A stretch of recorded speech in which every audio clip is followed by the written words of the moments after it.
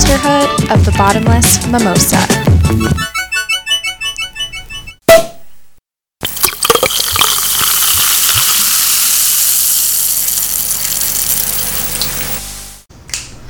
Aloha. Mahalo? What is that? I don't even know if that's a word. Welcome, guys. You off so hard. This is CJ. This is Melissa. And this is the Sisterhood of the Bottomless Mimosa. Wow, yes! Such a cool vibrato. Are you on Broadway? Somehow the microphone did not clip for that. Because it just hates my voice. You can be loud as fuck and it never clips for you, and I sneeze. It's like, your microphone's clipping. Whatever. What fucking ever. Oh my god, I'm dying. Well, welcome back to episode 13. Yes, we are still recording the podcast. I know all of you anti-listeners assumed we would just fizzle off, and we will not. No. We are not. We will be recording this podcast till the day we die. Maybe.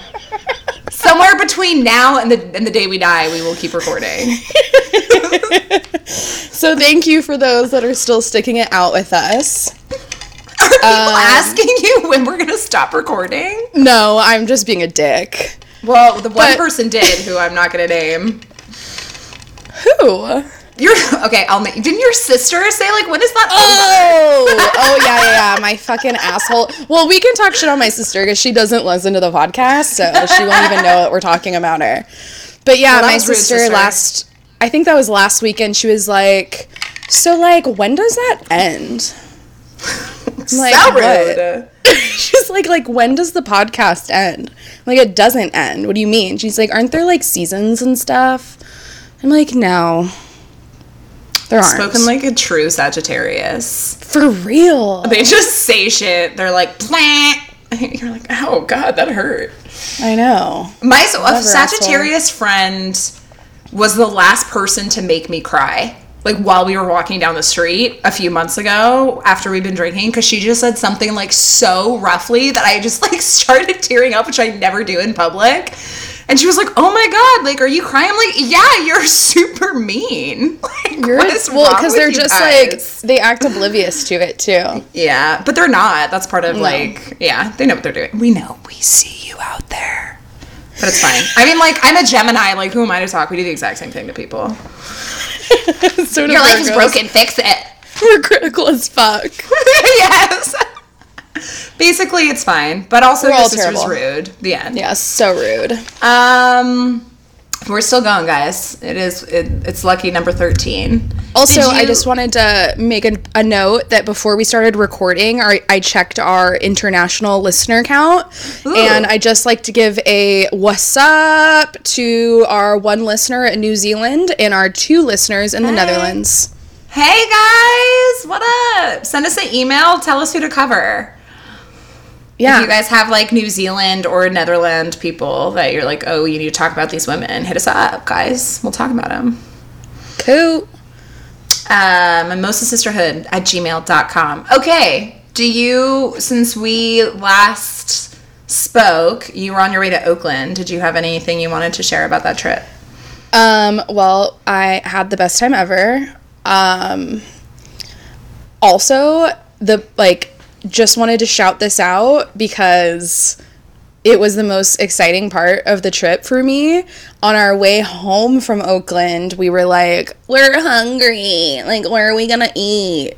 And then all of a sudden this light bulb went off in my head and I was like, Nations. Ooh. So do you not have Nations in SoCal? No. Oh, I didn't know that. That's just a Bay Area thing. I didn't know that. Yeah. And so I was like, yes. And we went to Nations, and it wasn't 3 in the morning. It was actually 11 o'clock in the morning. And we got the most bomb fucking breakfast. We actually went to the Nations in San Leandro when we were, like, on our way back off the freeway. Mm-hmm. And literally, it was just all of my life came back to me. Yes. Did I ever tell you about the time I got in a fight at a Nations? You never told me it, but I have seen it listed on our polls that we have. Should I tell it? Yeah. It was my 23rd birthday party. It was like a week before I turned 23 because I was going to be out of town. And I was ham-bonied beyond all belief. And I sat down, and there were these girls to the left of me who were probably from Walnut Creek, California, and Google it if you don't know what that means. And they were, I don't know if they were rude or if I was just drunk and decided to start talking shit to them, but I started talking shit to them for some reason, and one of them, like, had a diamond ring on her finger, and she turned it around and smacked me right in the forehead with it. Which, like, in retrospect is really smart. And I immediately, like, fell backwards and, like, kicked their table, like, to the ground. Like, upended milkshakes, like, French fries flying everywhere. And then it was just, like, me and, like, 4 girls on the ground fighting each other. And then out of nowhere, this is in Concord, California, so it was, like, all white people. Out of nowhere, these 2 black women come in and, like, save my ass. Like, I was 3-1, and they just, like, hopped in to balance it out and started beating the shit out of those girls. And I never got their names. I never saw them again. They just, like, came in, helped a sister out, and then dipped. Okay, wait, were you at Nations by yourself? No, I was there with a group of friends. Oh, but they were like, all of this happened, it was a fight. Like, all of it happened in the span of, like, 12 seconds. You know what I mean? Like, it happened so fast. And then they called the cops on us, and they kicked me out. My God. This was a different me, you guys. Sort of. I mean, kind of. I mean, but also these are just the types of things that occur at Nations. That's what happens at Nations at 3 a.m. Like I was literally just telling Zach the Nations story when we went to Nations, where I used to work at Jamba Juice in the Daly City shopping center, and there was a Nations right there, and me being me would show up to my shifts like still blacked out from the night before. And so me and my old roommate Kelsey, we would both be working at the same time at Jamba Juice, and we would do like asshole shifts where like she'd run the floor and I'd go run across the street on the clock to Nations and like get us breakfast, and then I'd bring it back to Jamba Juice and we would eat it in the back, and then we do nap breaks using the like, you know, like the foam banana costume that like Jamba Juice people sometimes wear out front to like get people to come in. That existed. No, I didn't know that. We would lay it on the ground, and one of us would take a nap on the banana while the other person like maintained the floor, and then we'd switch. Wow, you guys had a really good system down. We really did. I also used to conduct booby traps so that when like this douchebag Tim that would like come in for the afternoon shift, when he'd walk into the back, I'd have like a whole booby trap concocted so that when he'd enter the door, all this ice would fall on him and stuff. We basically didn't work and just fucked around. Dude, it's Jamba Juice. That's not a job. Like, you just do that, you know? You do that because you're 19 or whatever, and you have to do something. We would also spike the smoothies with alcohol and drink and work. Hell yeah. How fun. Good times. You're one of the best cheaters I've ever known.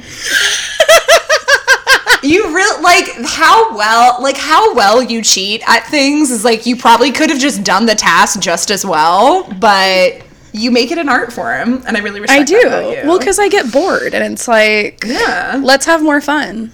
Yeah, there's a bit of Gemini trickster in you. There totally is. There is. Okay. Cool. All right, Nations, if you want to sponsor this podcast. Nations. Also, I forgot that they have an entire pie section. Oh, girl. I've never had one because I'm, like, drunk when I go there, but they look so good. They looked so good. I was like, let's take back, like, 5 pies. Did you guys get a pie? No, we didn't. Oh, okay. That's fine. But I wanted to. If y'all have had Nations, send us a pie. Mail us pies. We'll review them on our podcast. Yeah. Should we... What? Sorry. Nothing. I was going to go into the wine review unless you had something. I was just going to say, should we let listeners know that literally every episode we record, we are in bras only? Yes. There is not a single episode, I think, that we have filmed or we have recorded where we're wearing shirts. Not a single one. And it's like not coordinated. It's just like we get the FaceTime and then it like goes, whoa, and there we both are in bras. And it's just fucking hysterical. But you know what? It's literally 80 degrees in my apartment and I can't keep any of the windows open or the door and I can't have my air conditioner on because it's too loud. So like you're lucky I'm not just fucking naked. Honestly, it's not even that hot in here, but I know that at some point when I get drunk enough in this episode, which, by the way, guys, back by popular demand, I am drinking again in this episode for those of you who missed it. She's back, baby. She's back. But I know at some point I'm just going to get hot, and then it's going to be too much work to take my headphones off, to take my shirt off, so fuck it. Also, I just want to show you my tits all the time. That's just... Well, next week, I'm going to log on to FaceTime with just nipple tassels. Please, God. Do you own nipple? You know what? Don't worry about it. All right, guys. We will report. I will report back next week and let you know if this happened.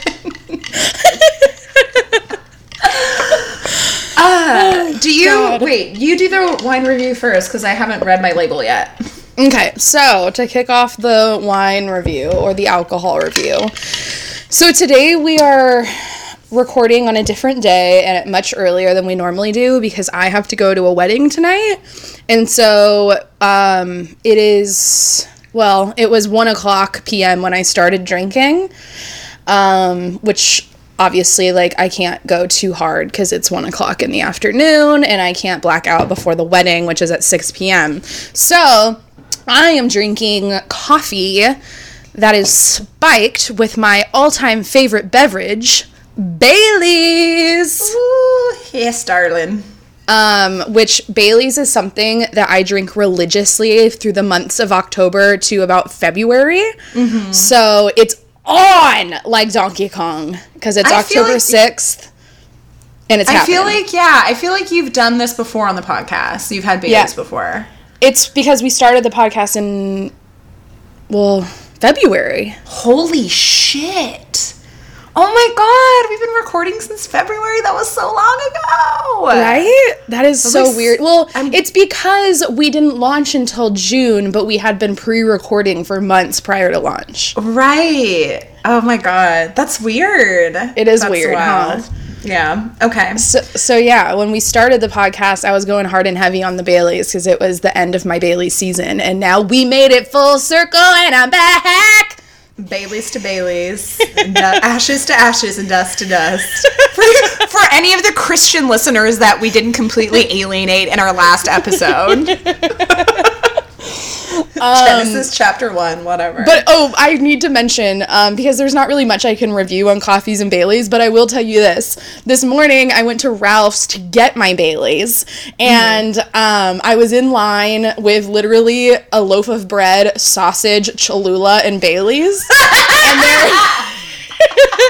the lady behind me looked at me, and she was like, also, it was like 10 in the morning, and she was like, "Oh, Bailey's, that's so great. You know, I keep seeing all these recipes online for making very incredible Bailey's desserts and Bailey's, I don't know, like fucking like Christmas cocktails." And I was like, "Oh, really?" She's like, "Yeah, they just all look so elegant and snazzy." And I looked at her and I'm like, well, I kind of just spike my coffee with Bailey's every morning. I don't really get too crazy about it. And she looked at me and gave me, like, the most, like, paranoid look as if I was some, like, raging alcoholic. And, like, she was trying to talk about this, like, holiday festive Bailey's. And I'm like, nah, I just spike my coffee in the mornings, dude, you know? And she literally looked at me, like, horrified. Like, oh my God, the spawn of Satan, get help. Whatever. That's when you pitch the podcast. Always be closing. Yeah. So for those of you that don't drink Bailey's, you should start by pouring it in your coffee, and your day will be much better than without it. Speaking of like winter alcohol beverages, are you an eggnog drinker? Do you like spike your eggnog? I'm not either. I just like ugh. There's just something about the idea of drinking egg that I don't want anything to do with. It's so eggy. it's like thick and like whipped egg. Oh. It's just like and then people liquid pour egg vodka uterus. in it. I'm like, that sounds like a nightmare. Like vodka and egg together. Like, how terrible. It's not a good idea. In Russia, I know we do it, but I don't, whatever. Okay. She's back over here, bitches, drinking. Yes, I'm still doing the monster bike ride that I will likely not survive, but there's this really fun event happening in New Orleans called Art for Art's Sake, where all the galleries open and just give out free booze, because that's something that happens here. People just give out free booze because we drink constantly. So I figured I'd pregame. And I almost got the Cannonball wine again, because I went to the store and I saw it and I was like, oh, it was so good, but I already reviewed it. So for our art, I got a different bottle of wine. It's called Matua, and it's a Sauvignon Blanc from Marlborough, New Zealand, where we know they be making all these wines. And it is a Maori word. I hope I'm saying that right, guys. I know I suck. I'm white. Which means head of the family. So that's what Matua means. And they claim on their label that they were the first to produce Sauvignon Blanc in New Zealand. So wow. This is like OG New Zealand Savi. And it's good. I think it was like $14.99, because you know that's always my range. I'm like right in the $13 to $17 range. It's good. What's really fucking cool about it is that its label has this thing I've never seen before. It's got like a little icon of a snowflake, but you can only see the snowflake if the bottle is chilled. So, like, weird. You know if it's chilled just by looking at it. You can, like, grab and go. That's kind of like the Coors beer cans. Really? Wait, what? The mountains on the Coors beer cans turn blue when it's cold. No. Yeah. Since when? Since always. No! I need to see a Coors beer can right now. I'm, like, looking around my apartment looking for it. What? Yeah. How did I not know that? But I think it's only when it's, like, sitting in, like, an icy ice chest. Like, if they were just in your fridge, I don't know that it would be cold enough to make them blue. But, like, if you've got, like, an ice chest and you pull one out, you'll see the blue mountains. Wow. That has changed my life. There's so much happening in labels. Like this, that, the Dark Horse one, or whatever it was that you had last time. Like, there's so much secret stuff happening on alcohol labels, guys. Okay. It's good. It's good. It's not great. I think it would be better if I was, like, eating cheese and fruit with it. Like, I feel like it's a good pairing wine. But just, like, slamming it out of a plastic cup. Like, I trust me, I will drink this whole bottle in this episode. So it's like, I'd give it like a B, like a solid B. I mean, you're already halfway through it. For those of you who can't see us, which is all of you, I just, like, looked at the bottle to confirm that was true. And it's like a third. I'm gonna say a third of it. 1/3 of it is gone. Okay. All right, that's my wine review. Woo woo! Well, welcome back, Crunk CJ in the house. She here for 2 more weeks till she dies on a bike ride. Well, should I get us started? Yeah, go. I think it's me first. It is. Okay, so I just want to preface by telling you that you are going to fucking love my woman today. I just farted. Like, not really, but I'm so excited. Like, you specifically are going to drop dead over this lady. Okay. So, get it amped. Take a sip. Take another sip before I go. I'm going to take one, too. I just took, like, 2. Nice. Okay. All right.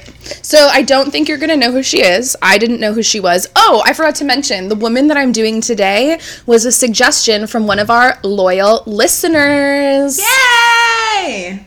You want to shout them out? Yeah, it's the same person I shout out every fucking episode. Brad, you out there? Brad, you listening?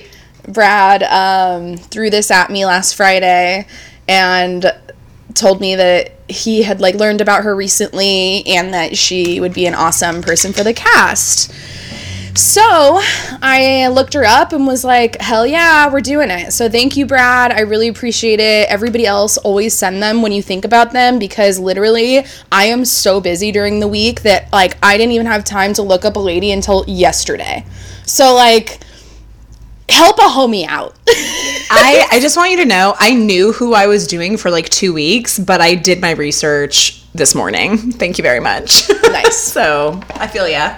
Yeah. So yeah, I was like kind of in a panic, like, oh my God, I'm not gonna have anybody. And then I was like, oh shit, I forgot he threw her at me. And so it worked out perfectly. Thank you, Brad. I appreciate it. And I hope that I do this woman justice. So here we go. So, the woman that we'll be discussing today is Clara Shortridge Foltz, who is the largely forgotten first female lawyer on the West Coast who pioneered the idea of the public defender. I'm so excited. So Clara was born Carrie Shortridge in Lafayette, Indiana. During the Civil War, her family moved to Mount Pleasant, Iowa, where she attended a co-educational school, which was incredibly rare at the time.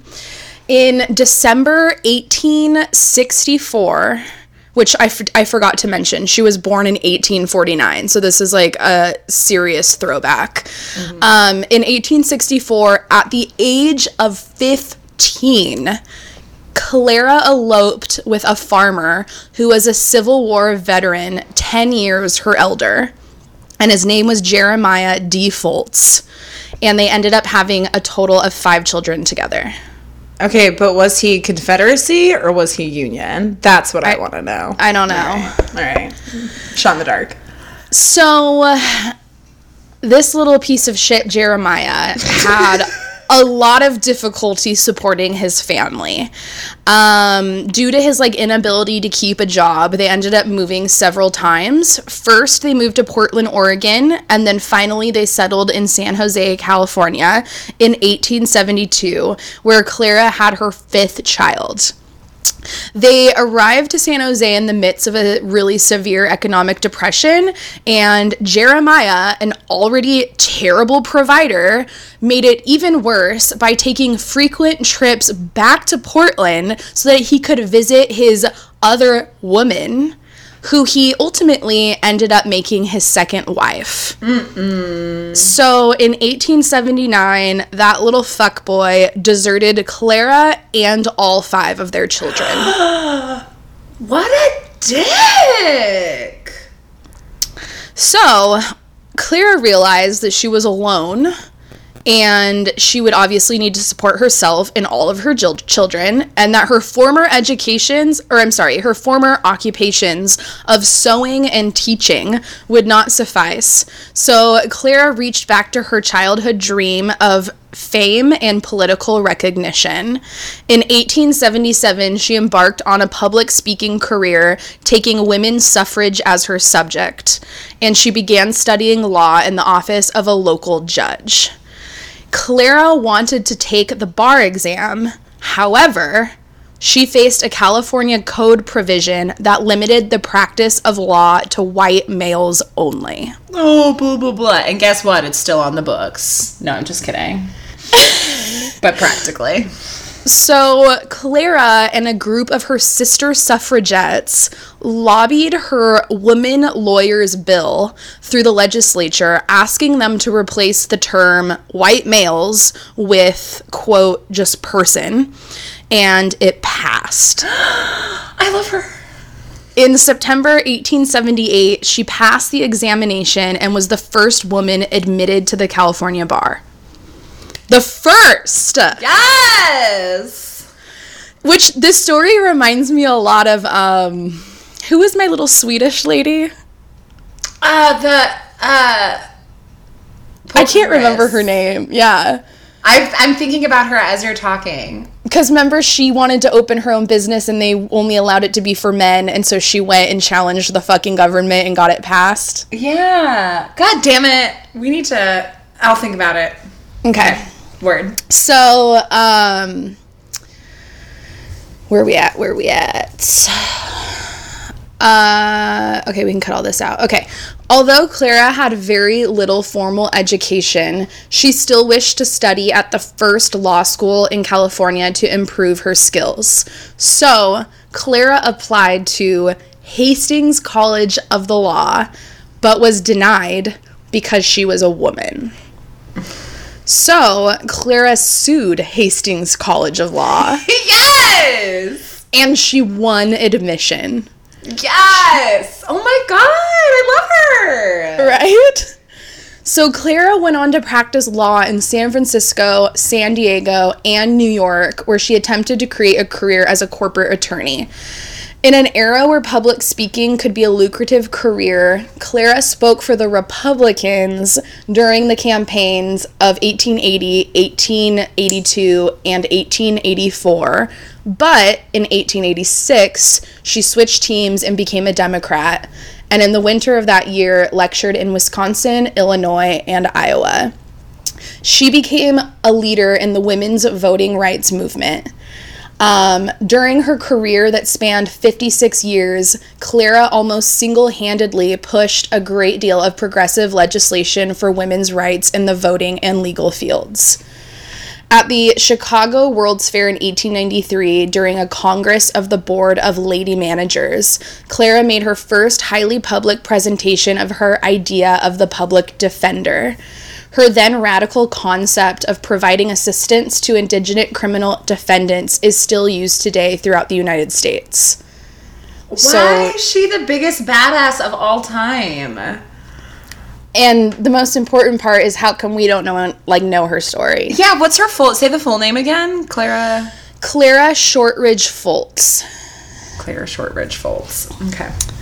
So in 1906, Clara lost her home and her office in the massive San Francisco earthquake. Mm-hmm. So she moved to Los Angeles for the last third of her life and was appointed to the Los Angeles District Attorney's Office, becoming the first female deputy district attorney in the United States. She was active in the suffrage movement, authoring the Women's Vote Amendment for California in 1911. In addition to all of that, Clara also founded and published the San Diego Daily Bee and the New American Woman magazine, for which she wrote a monthly column until her death. Clara was notable for many firsts. She was the first female clerk for the State Assembly's Judiciary Committee in 1880. She was the first woman appointed to the State Board of Corrections. She was the first female licensed notary public. She was the first woman named director of a major bank. And in 1930, she was the first woman to run for governor of California at the age of 81. What? Okay, first of all, sorry. Who's raising her 5 children while all of this is happening? I had all of these same questions, and I don't know because none of it is, online. Even if you took the 5 children out, how did she do all of this? What? I have no clue. But this was funny. The 1800s where you just, your kids just survived or they didn't. You were right? They just, roamed around and, figured it out. Yeah, exactly. Which is funny because the very next note that I have after naming all those firsts was, and may I remind you, Clara also raised 5 children as a single mother and encouraged women to not overlook their traditional domestic roles. So she was a huge advocate of being a career woman, but also being a mother. She didn't want women to think they had to choose. Mm-hmm. She wanted to advocate that you can do both, and I'm going to show you that it can be done. Mm-hmm. So Clara died at the age of 85 of heart failure at her home in Los Angeles on September 2nd, 1934. Due to the demands of its female students, Hastings College of Law granted Clara a posthumous, I don't think that's how you say it, but a posthumous degree of Doctor of Laws in 1991. So what does that mean? All of the female students at Hastings were fuck you, Hastings, you need to give this woman a degree because she was so, such a notable figure? Yeah, but I thought she got in, but she never, actually got a degree, I guess. I don't know. Degree of Doctor of Laws? I guess it's just like an honorary degree, I guess. Yeah. Yeah, so after her death, all of the women at Hastings, like, demanded that be granted to her. Cool. And then additionally, the primary social space inside UC Hastings McAllister Tower student housing complex was christened the Clara S. Foltz Lounge. And in 2002, the Criminal Courts Building in downtown Los Angeles was renamed the Clara Shortridge Foltz Criminal Justice Center. And that's still a thing today. Wow. So I wanted to read off a quote that she once said that I think is just a fucking awesome display of, like, who she was and how she felt about being a woman and being a woman in this type of an industry with all the struggles she dealt with. So this is what she said. I am a woman and I am a lawyer, and what of it? I came into the practice of my profession under the laws of this state regularly and honestly, and I have come to stay. I am neither to be bullied out nor worn out. I ask no special privileges and expect no favors, but I think it only fair that those who have had better opportunities than I, who have had fewer obstacles to surmount and fewer difficulties to contend with, should meet me on even ground upon the merits of law and fact. Damn, mic drop, bitch! I love her! She's all, what of it? What? Yeah. And, you know, it's funny because, like, that's literally, like, still a thing today. It's like, yeah, nobody wants, like, equality between men and women. They're, like, so threatened by women being on the same playing field as them, especially in the career world. And it's like, women are like, we aren't here asking for help. We aren't here asking for favors. We just want you to be on the same playing field as us. And acknowledge the fact that it took us a lot harder to get here than your fucking easy ass. And it's like, they have no obstacles. We have all the obstacles, yet they're still bitching about us being on the same playing field. And it's like, we're on the same playing field because we climbed the goddamn mountains to get here. And you're still fucking pissed like I didn't earn my right? Right. Like fucking work with me, dude. You didn't have to do shit. I had to do it all. And, like, you didn't have to do shit because all of the fucking women in your life were doing it for you. Like, even more insulting. Because, like, mama babied you and you got a wife that could take care of your kids so you could just go to work all fucking day and never have to take care of your family. And it's like, girl, no. Right? So for almost 5 decades, whatever Clara did and wherever she went, she was the first woman to basically have done it in that industry. Wow. And as lonely as it was to be the first, she gloried in its towering advantage. There is no standard for comparison and thus little room for failure. For Clara, being first was success itself. And one additional fun fact about her, she was a descendant of American frontier hero Daniel Boone. Wait a minute. Did she have a raccoon hat? That's what I want to know. Of course she did, which is why she is your new best friend. Like, talk about full fucking circle. Right? When I read that, I literally dropped to the floor. That is my woman. Yes. Isn't it your woman? That's my girl. So if you're like actually really like if you're like fascinated by her and want to know more, there was a like a professor in law. I don't remember her name because I didn't write it down, but it popped up like just Googling her name, the Clara Shortridge's name. A woman wrote a book about her life and all of her like legal struggles, and it's literally like the one piece of written content that like has the whole story. Like, this woman, like, studied her for her thesis, wrote this book about her. So I'm kind of just giving the short version of her life, but there are way more details about her, way more information about the women's suffragette movement that she fought for, all the other, like, female suffragettes that were on her team, and many of those are famous women as well. So she had, like, a gang of chicks with her that were, like, fighting for the cause. And so I think there's way more detail about that in the book that this woman wrote. This was just, you know, my little short bio on her. So if you are interested, Google Clara Shortridge Foltz, book, and you'll see it online. I will 100% read that. I love her. I'm so glad. Thank you, and thank you, Bradley. Right? She's so bad. How did he hear about her? I asked him the same question, and I feel bad because I might have forgotten, because we talked about this a week ago, and I was in my car driving, so I was like distracted. But I think he said that he was taking a class for something, and that she was mentioned in like whatever class he's taking, and that he found her so interesting. He started doing more research on her and just thought she was the shit. I love her. Fuck yes. So cool. Get hype, Clara. Get fucking hype. So what do you think her zodiac is? Okay, is she a fire sign? No. What? No fire sign. So I was surprised. Like, I think for her specifically, instead of just dialing in on her career only, think of her as the full package. Like, her story, her personal life, this and that, and then it will kind of maybe put her more into perspective. There's so many things that come to mind.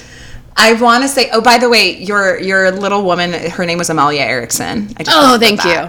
Amalia Erickson. Your little woman. Little woman. Why is she a little woman? I don't know, because I just think of her as being like a little elf making candy canes. She is. She totally is. God. Is she a Scorpio? No.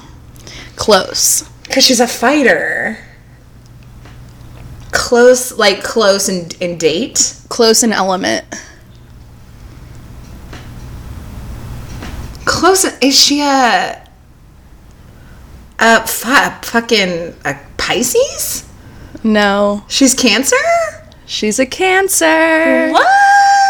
Never in 100 years would I have guessed that. Well, now that I know it, like, the Cancers are considered, like, the nurturer and the mother of the zodiac. So being that, like, she mothered her children throughout this entire career and, like, never abandoned them. And, like, the whole purpose of her getting into this career and industry was to be able to support her family. I guess that aspect of it is Cancer-like. Well, and Cancers are a cardinal sign, and cardinal signs are the ones who, like, pave the way. Like, they're like the people who do it first. So that makes sense, because she did a million firsts. Yeah. So, wow. I would, that definitely, the whole time you were talking, I was like, she's gotta be fire. She's gotta be a fire sign. She was born July 16th, 1849. That's wild. I fucking love her. Right? That is so exciting. I knew you were gonna love her. Yeah. Go, Clara! And, why haven't I heard of her? You know? Like, how is that even possible? I don't know. Nuts. That is fucking nuts. Yeah. Clara Shortridge Foltz. How do you spell her last name? The Foltz. Foltz. Oh, okay. Yeah, I will for sure be reading up on that hoe. Well, thank you. I'm so happy. So cool. Also, I feel like you have two themes that are running through your women. What are they? One is stupid ass fuckboys, like her, Frida, and I feel like there was another, but I can't think of who it is. But you've had a couple women. Oh, Adam was Lilith. a fuckboy. He was such a fuckboy, and like so was God in that story. Let's be honest. God was a major fuckboy in the Lilith story. And so, like, we already lost our religious folks, so it doesn't matter. But also, Yoko and John, ultimate 100%. Fuckboy. Yeah, you're right. I have a ton of fuckboys in my women's stories. Yeah, and the other thing, well, I was thinking about this when you mentioned Amalia, too. Like, women who just, like, had to make it work. Who were like, well, like, I guess I'm just out here on my own, so... Well, it's like sink or swim. Right. Yeah. I love her. Thank you. Okay. You're welcome. All right, before I go into mine, let me down more of this alcohol. Whew. Okay. So I kind of I don't want to do mine just because I kind of want to sit and drink, but I guess I have to talk now. Yeah, you do. So my woman she is from the book that we always mention by Anne Shen, but that's not the reason I chose her. But when I heard about her and I was like, oh my God, I need to cover this woman, I was like, wait a minute, she sounds really familiar, and it turns out she's in that book. So again, another like, what up to Anne Shen? One day, girl, I swear to God, when this podcast has more than 12 listeners, she's going to be like the first fucking person we bring on the show. Hell yeah. So the woman that I will be talking about today went by the name of Ada Lovelace, and she was a British woman who was born in the 1800s, who is widely regarded as the first computer programmer in history. So I remember her in the book. So the first person to ever write a computer program, man or woman. Ada Lovelace was born as Augusta Ada Byron in England in 1815. She was born into British nobility. She was the daughter of Annabella Milbanke, not sure, and Lord Byron. And I watched a documentary, because you know me, I'm always watching documentaries on our bitches. I just get high and watch YouTube documentaries all the time. That's just like pretty much all I do with my life when I have downtime. And this particular documentary, I didn't note it down, but it's by another like kind of famous female mathematician. And I'll have to mention her next episode because I don't remember her name, but she's also really badass. And in this documentary, they basically were like, Lord Byron was like a slut ass nutty butters. Like apparently he was out there like sleeping with men, sleeping with women, but he was regarded as like this crazy genius. Like he was kind of the Elon Musk of his time. Like he was really smart, but just completely fucking nuts. So when Ada was less than a year old, her mom left that fool. I think they were technically still married because there's like nobility and shit. I don't think you're allowed to get divorced, but she's like, oh, fuck this dude. Like you are not going to be around my baby. And so Ada, he died when she was 8, and he was like never a part of her life because apparently he was out there being I don't even know. Fuckboy doesn't do it justice. A ho diggity! I like it. Yeah, we have like a spectrum. We have like fuckboy, baby back bitch, and now we have ho diggity. Which one are you? Okay. So her mother, Ada's mother, Annabella, was a woman from obviously a wealthy family. She was a noble, and she was deeply interested in mathematics, which is like in the 1800s, 1700s, like a female being in math, like that's still something that people frown on and shit on, and like we're like, oh, what? Women can do math? I can't, so I play into the stereotype, but I can't apparently. Either. Yeah, bye. Like, we have a podcast. What do you think we're doing out here? Solving equations? No. Lord Byron, the ho diggity, he actually used to call her mom, so Annabella, the princess of parallelograms, which, like, A, I don't even know what that is, and B, like, think about all of the, like, baby cakes names you could have for someone. Oh, my little princess of parallelograms. I think I know what a parallelogram is. I think it's like a bit... right? It's like a geometry thing, right? It's like a drunk square, right? Or like a drunk rectangle. It's just like leaning. Oh my God, that's hilarious. We went to school, guys. So her mother was super into math, and Ada showed like an aptitude for math and mechanics at a young age, and because her mom was super about it, she encouraged it. And because they came from really high class, Ada had access to private tutors. She was in the circles of some of the most high intellectuals in England, including a woman named Mary Somerville, who I should also cover one day, who was a scientist and a writer. And Somerville introduced Ada to very famous British inventor by the name of Charles Babbage, which like I love because it rhymes with cabbage. When Ada was 17, and this is from a New York Times article, this is a quote, at a salon he hosted after her society debut. So like real quick, salons, like LOL what? Like that was just like a party you had, but it was like cool. Like, instead of it just like, oh, you show up and get fucked up, it's like you showed up and you, like, looked at my art. You showed up, we talked about intellectual ideas. And I want salons to happen.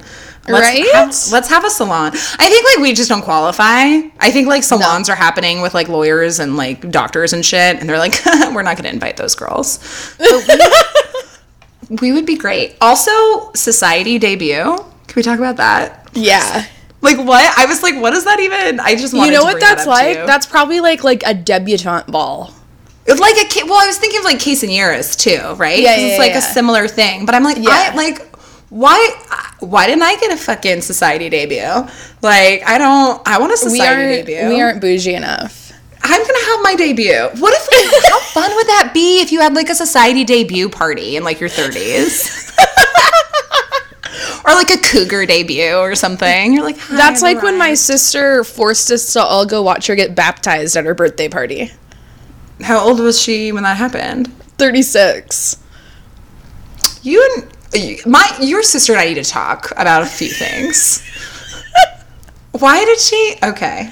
Wait, sorry, we can cut this out. Why did she get baptized at 36? I don't understand. She like got baptized again. It was like a personal choice. Oh, because she was like honing it up too much and she needed to like reset her soul. I have no idea. I feel you, girl. I feel you. It was like her social party, her debutante, her baptism. Woo! What a rager. Okay. So she meets up with at the age of 17. She meets Charles Babbage.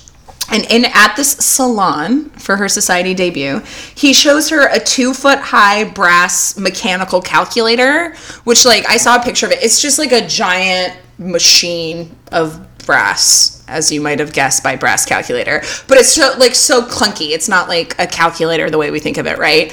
But because she was a nerd, she was like, yes, bitch, this is everything I ever wanted. And they become intellectual friends, and they exchange correspondences for the rest of their lives about math and science and all kinds of fun stuff like that. In 1835, at the age of 19, Ada marries William King, who becomes an earl, which makes him the Count of Lovelace and her the Countess of Lovelace. So henceforth, she's the Countess of Lovelace.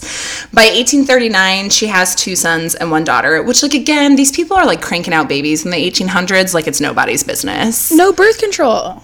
Absolutely none. I just, like... Which, like, makes me think of all the times, like, I fucked up on birth control. I'm like, I should have been pregnant, like, 18 times by now. Like, it took her, like, 3 years to have 3 kids. That's nuts. Okay. But the year that she married, so 1835, she wrote to Mary Somerville, that woman who introduced her to Babbage. And this is a quote from a letter she wrote to her. I now read mathematics every day and am occupied in trigonometry and in preliminaries to cubic and biquadratic equations. So you see that matrimony has by no means lessened my taste for these pursuits, nor my determination to carry them on. I don't even know half of what she's saying because of those words, but basically she was like, I don't care that I got married and had babies. I'm out here doing equations.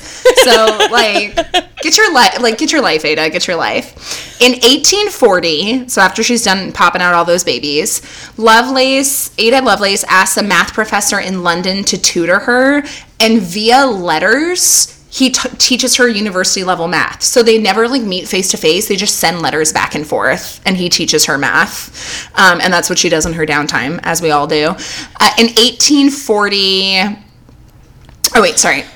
after they were exchanging letters for a while, that man wrote to Ada's mother, and he said that if a young male student had shown her level of skill, then, quote, they would have certainly made him an original mathematical investigator, perhaps a first-rate eminence. So when you were talking about Clara, like, there was some part of me was like, oh, I can see, like, a little bit of overlap with Ada because they were alive around the same time, and Ada would have been like a freaking math powerhouse, but she was a woman and she was a lady and she just had kids, and so people didn't, like, give her that chance, but she still made sure to get herself educated nonetheless. In 1843, when she's 27, she makes her biggest contribution to the field of computers and mathematics. So this is the 1840s, like, hopefully I don't have to say this to anybody, but computers don't exist yet, boo. Like, this is not a thing that's happening. So Babbage, that dude that she made friends with, he made, like, a theoretical machine. So he never actually made it, but he, like, drew up plans for it and detailed it and what it would be. And it was called the Babbage Analytical Engine. The Babbage Analytical Engine. And so it was basically, like, the idea of the first OG computer. And so she translates an academic paper that was originally written in French about this machine. But in that translation, she adds a notes section that's completely hers. It's literally 3 times the length of the actual paper itself. And in the notes section, she details how the computer would work, mused on its potential, and essentially writes the first computer program, like how it would run. And so a lot of, like, some people argue, like, whatever, some people suck, we don't need to get into them, but for the most part, people view her as the person who ever wrote the first computer program, even though the machine itself never came into being. Like, the theoretics were right. Like, her theory was right. She wrote a real fucking program. She basically wrote, like, a programming language in the 1840s. But, like, how do you do that without a machine even existing? I'm too dumb to answer that question. I just do not know. At like 27, like that was the other thing too. I was like, I was like drunk in a gutter at 27. Like, I don't, what? Like, what were you? God bless her. And the thing, and this is kind of, I'm going to get into how I found out about her now, because on top of that, which is like, I think that's kind of like how she's known, that's her big, if you Google Ada Lovelace, it would be like first computer programmer. But the other thing that she did that is like a big deal is she started talking about the philosophy of computers and like what they're capable of and how much they'd be able to mimic human intelligence. All the way back before AI was a thing, before virtual reality was a thing, she was talking about the implications of what it would be to like create these machines that could quote unquote think for themselves, kind of. And this is how I heard about her. So like a little bit of a side story. So you know how like there's those little libraries on the street, like those little book houses that people can like put books in and take out? Yeah. Okay. So there's one that's really close to the cafe I go to work from. And I was walking, and so this came from a conversation with my best friend Aquarius Jimmy, or Jamiroquai, which this is the most air sign conversation you can ever think of. Him and I one day talked for like an hour and a half about artificial intelligence. Like, this is what I talked to my best friend about on the phone. We were just talking about like computers and machines and Elon Musk and like what would it mean and like what's happening and what does it mean to be human. And I'm passing this little library and I just see this book. I'm not even looking in it. I just walk by and I see this book that says The Most Human. And I was like, that's a weird thing. And it immediately made me think of AI. I had no idea what it was about. I open it. Turns out it's this freaking book about artificial intelligence. It's written by this guy, Brian Christian. It's a little bit old now. It was published in 2009. But there's this thing called the Loebner Prize where every year, I don't know if it's still going on or not, but every year these tech companies make these chat bots essentially. And there's this test that they do where they like judges sit and talk to people through instant messenger. And some of the people are humans and some of the people are computers. And the judges have to say like which is which. And if enough people like think a computer is a human, then your company gets like a prize and a fuck ton of money. Weird. Right. So that's what the book was about. Like, this particular author was going to compete as a human. So like they give out the most human computer prize and then they give out the most human prize, which is like so the person. Isn't that weird? So like the person who most of the judges thought was a human of the humans gets the prize, which is like terrifying in some weird way to me. Real quick, just for me to throw this in, have you ever seen Westworld? No. Should I? I don't know, but it reminds me a little bit of Westworld because I don't know if you know what that's about.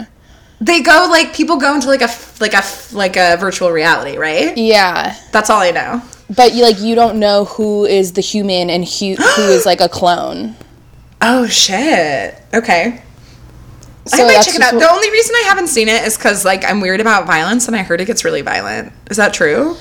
It's more violent season 2. Okay, good to know. All right. Okay, so in that book, he mentions Ada Lovelace, and he mentions something called the Lady Lovelace's Objection. And that's when I was like, oh my God, I need to cover her. And then I was like, wait, I know that name. So, like, stick with me, guys. This is really cool. Alan Turing, who was this computer engineer in the 1940s. He was the first person, I don't know if he was the first person, but he's the most famous person to start talking about artificial intelligence and what computers could actually do. And the movie The Imitation Game with Benedict Cumberbatch, with Bumblebee Cumbersnatch or whatever his name is. I love him, don't get me wrong. That's such a good movie. I haven't seen it. I need to watch it. You have to see it like right now. Okay, I just finished that book and I was like, I'm gonna fucking watch that movie. Okay, I'll watch it when I'm hungover tomorrow. But so Alan Turing, that's who Benedict Cumberbatch plays in that movie, he becomes like obsessed with this idea. And he pulls all of this off of Lady Lovelace, because she was quoted in that paper she translated. She was quoted as saying, "The analytical engine has no pretensions whatever to originate anything. It can do whatever we know how to order it to perform." So basically she's saying computers can never be capable of creativity, and they can never be capable of original insight or original intelligence. They can only do what we tell them to do. So that's all they can do. They can't like do things on their own. And he set out, basically, he was the person who started calling that Lady Lovelace's objection, and it was sort of like the launching point for his work. So in this weird way, she kind of becomes responsible in this very indirect way for like artificial intelligence as we know it today. And so he sets out to disprove it. For those of you who haven't seen the movie or don't know about Alan Turing, he basically develops this thing called the Turing test, and that's essentially what I was just talking about with that Loebner competition. It's the idea that like if enough people subjectively said that this person they're talking to through a machine is a person, and that person is actually a computer, then that means that machines can be as smart as us, if that makes sense. That's crazy. Yeah, it's fucking nuts. So he, like, a lot of people, like, so many movies have like Westworld, you were just saying, the fuck was that movie, Ex Machina, I think is what it was called, with Jeremy, what was his name? Super hot guy.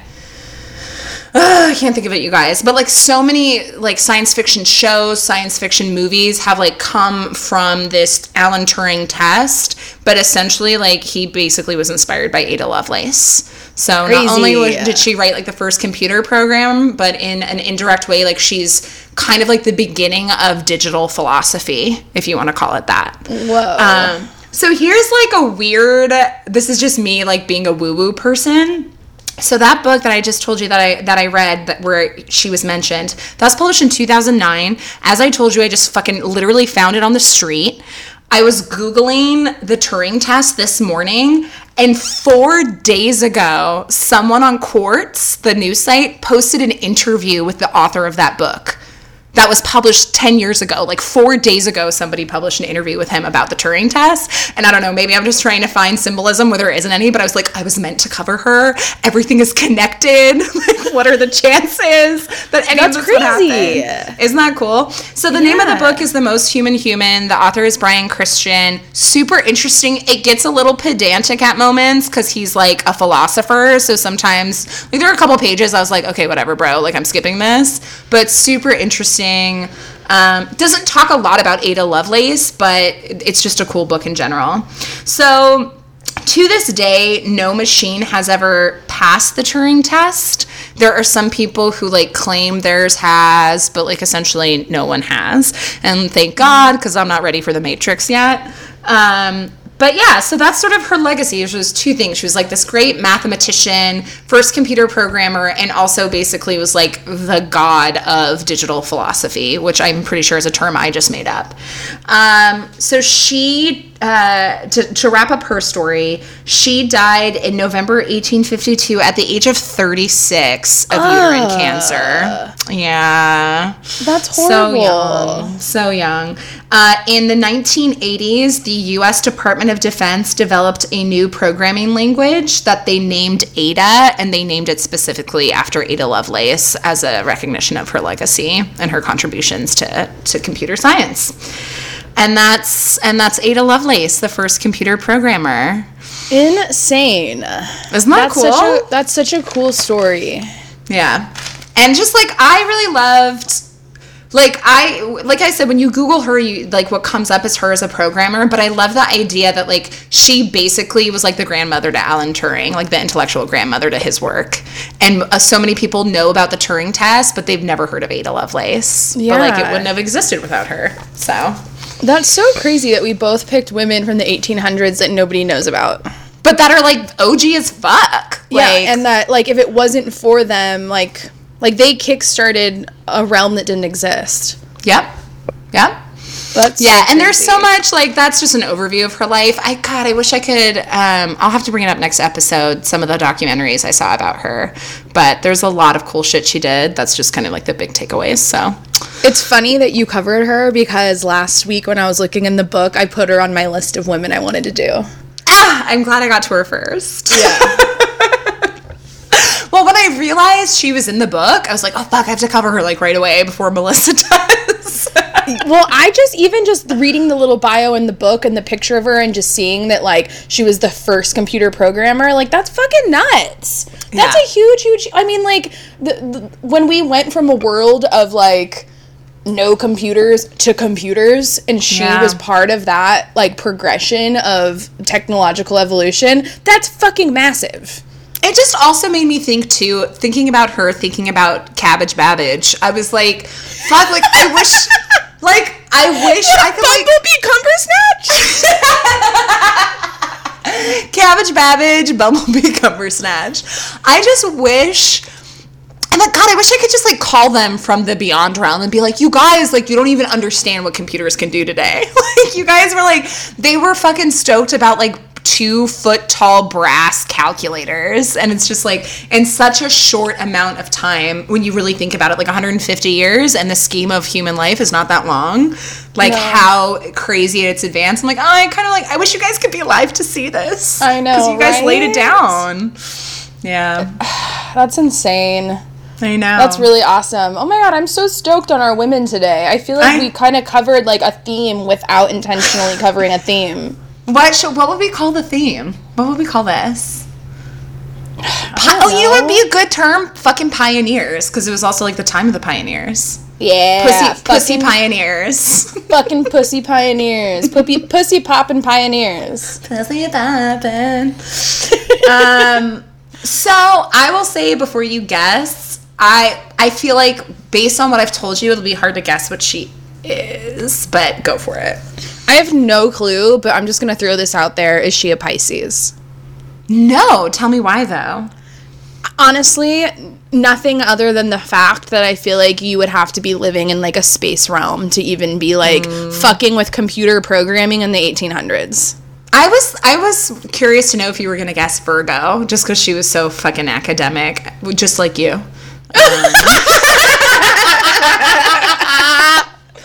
Listen, fucker, my anti-academic is my Sagittarius moon, all right?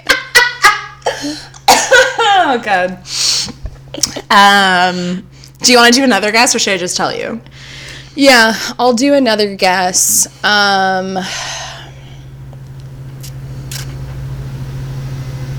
mean, honestly, I couldn't even explain this one, but is she an Aries?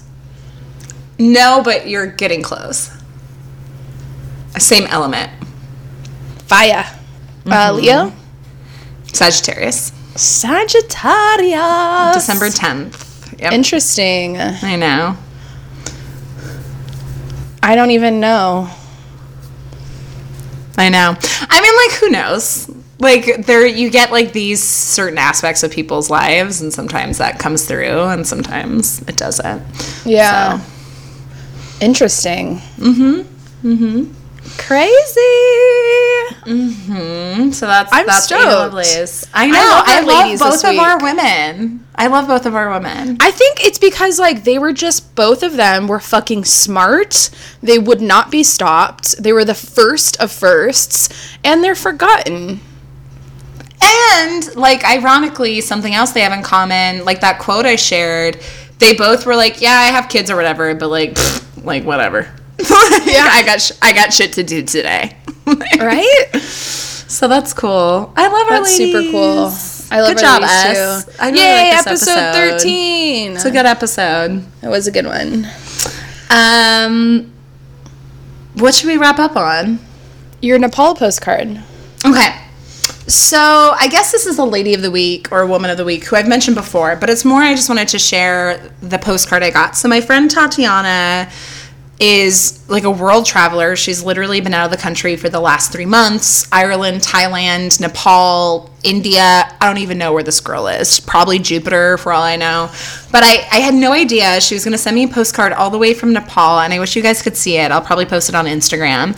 It's just a picture of 2 Nepalese women. I hope Nepalese is the right way to say it. Sitting under a tree talking. It's like a painting or a drawing or something.